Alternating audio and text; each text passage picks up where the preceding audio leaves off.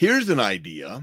Let's have somebody fake that they're an active shooter. Sometime during school, we won't tell anybody what's going on. Because usually when we do lockdown drills, they're pre-announced and everybody knows what's happening. This way, it'll catch everybody by surprise and we'll be able to see how they react. Never mind that they haven't had any training.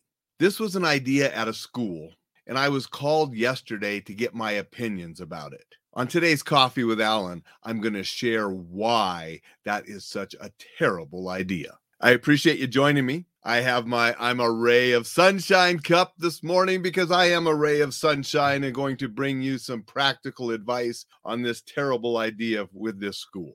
Now, I applaud them that they want to do something. They're trying to do something to keep their teachers, staff, and students safe. And that is always good. However, surprising people like that without training is not a good idea.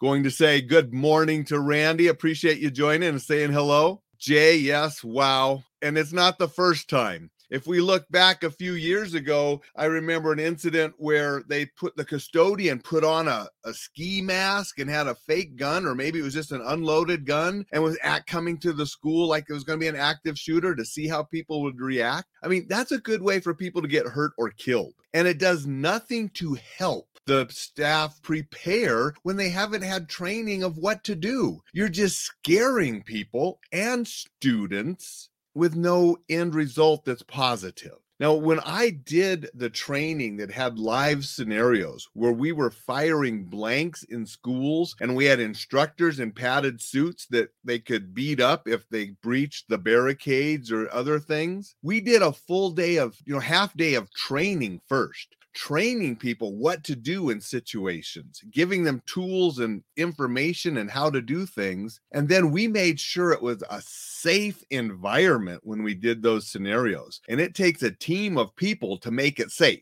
And we still sometimes had injuries, and we still traumatized some people. They because of whatever in their history or whatever, they were traumatized and they had to have help with that. And we never had students there. And so just to blatantly go in there and start scaring students and teachers and staff, what a terrible idea. I want to say good morning to Kellen.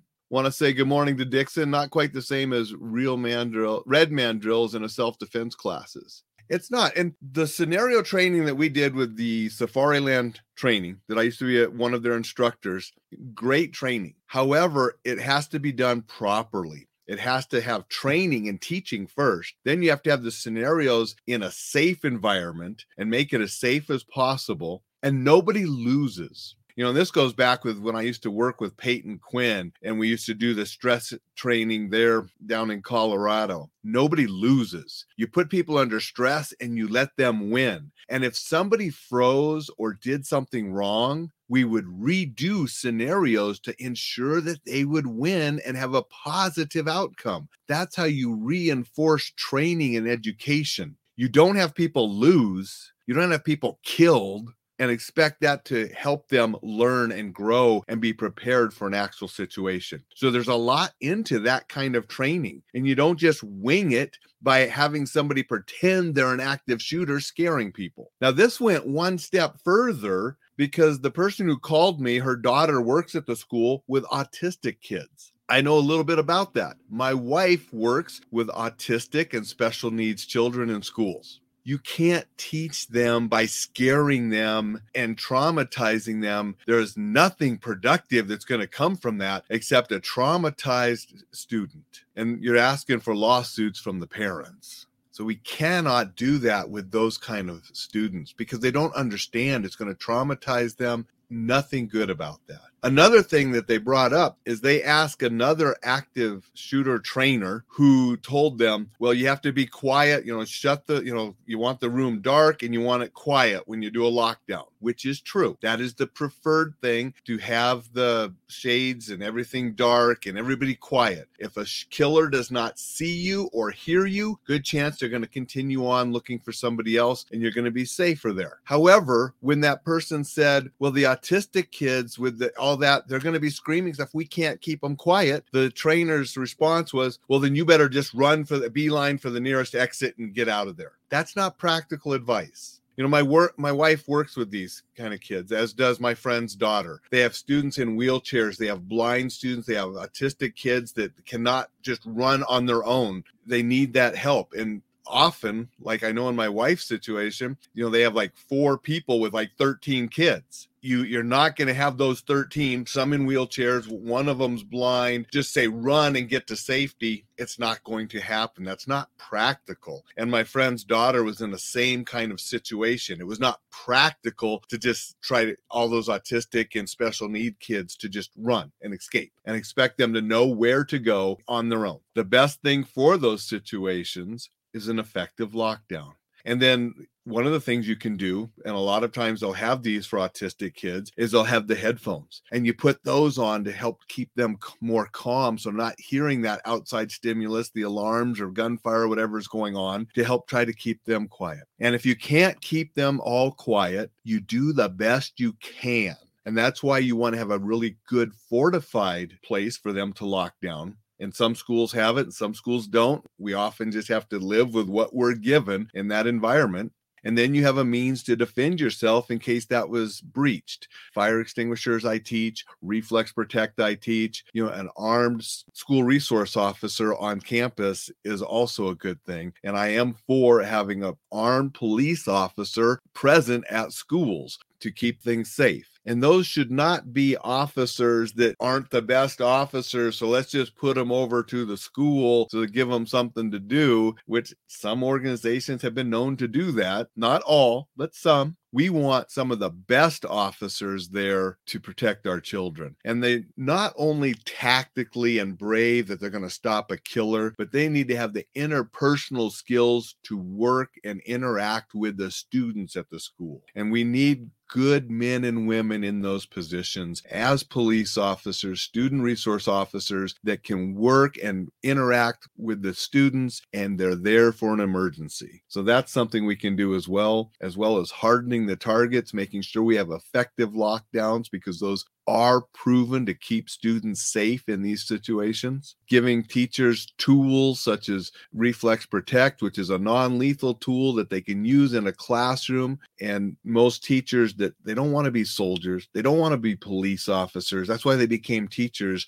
They will more readily accept a non-lethal tool than a firearm in their classroom. And I've taught thousands and thousands of teachers around the country. And yes, there are some that will carry a firearm, but way more would more readily take a non-lethal tool than a lethal one. And so that's why there is that tool. And people that say, well, you don't take a spray to a gunfight. We're not taking the spray out to go after the killer like a police officer would. It's a last ditch thing if they breach the barricade. And in Oregon, we did have the student stop a killer with a shotgun using his pepper spray. So sprays can be a tool. They have worked. And it's one layer of many things for protection. But the key here is we need to have good training and appropriate training to empower people so they're not living in fear. And we can't do things such as a willy-nilly, let's scare people with a drill, unprepared. They don't have the knowledge or the education or the training to respond. So we're just going to scare everybody and see what happens. Well, the motive behind the idea was good. They're thinking safety. They want teachers, staff, and students to be safe. The means of doing it, that's not the way to do it. You want to get good training. If you want to take it to the higher level where you actually have those scenarios with live blanks being fired and such, it has to be done with a team of qualified instructors that can make sure it's done safely and appropriately. One of the reasons I don't do that training now, and the training I do through Reflex Protect with the active shooter drills, is because it does take a team and it does require some physicality that often has injuries. Even in the safest environments that we could create, sometimes there are injuries. And a lot of businesses that I teach at, they don't want the risk associated with the workman comp claims. So we can do the active shooter training and teach information without the risk. And that's what more organizations are going to and appreciate. We also have to shut down the area, the complete area, when we do that live firing blanks and different things. And many of the businesses and organizations that I teach at cannot do that. Often I teach multiple classes throughout the day, and they're cycling people through and keeping the businesses open, whether that's a hospital, a bank, different organization. I've done that for all these kind of organizations, and they need to cycle people through, so we can't shut everything down and start firing blanks. And that's one of the reasons I don't do that training anymore. There are groups out there that do. I would recommend, if you do that kind of training, it's somebody with the Safariland certification. They're probably the best at that. And if the organization has a team of Safariland trainers, they can conduct that training in the safest manner possible, which still can produce some injuries. And I have known of some training such as that where lawsuits have come about because the instructors weren't as safe as they should have been. So that's just something to think about. I'm going to talk a lot more, and I'm going to listen a bunch tomorrow because I'm going to have special guests, Jason Brick and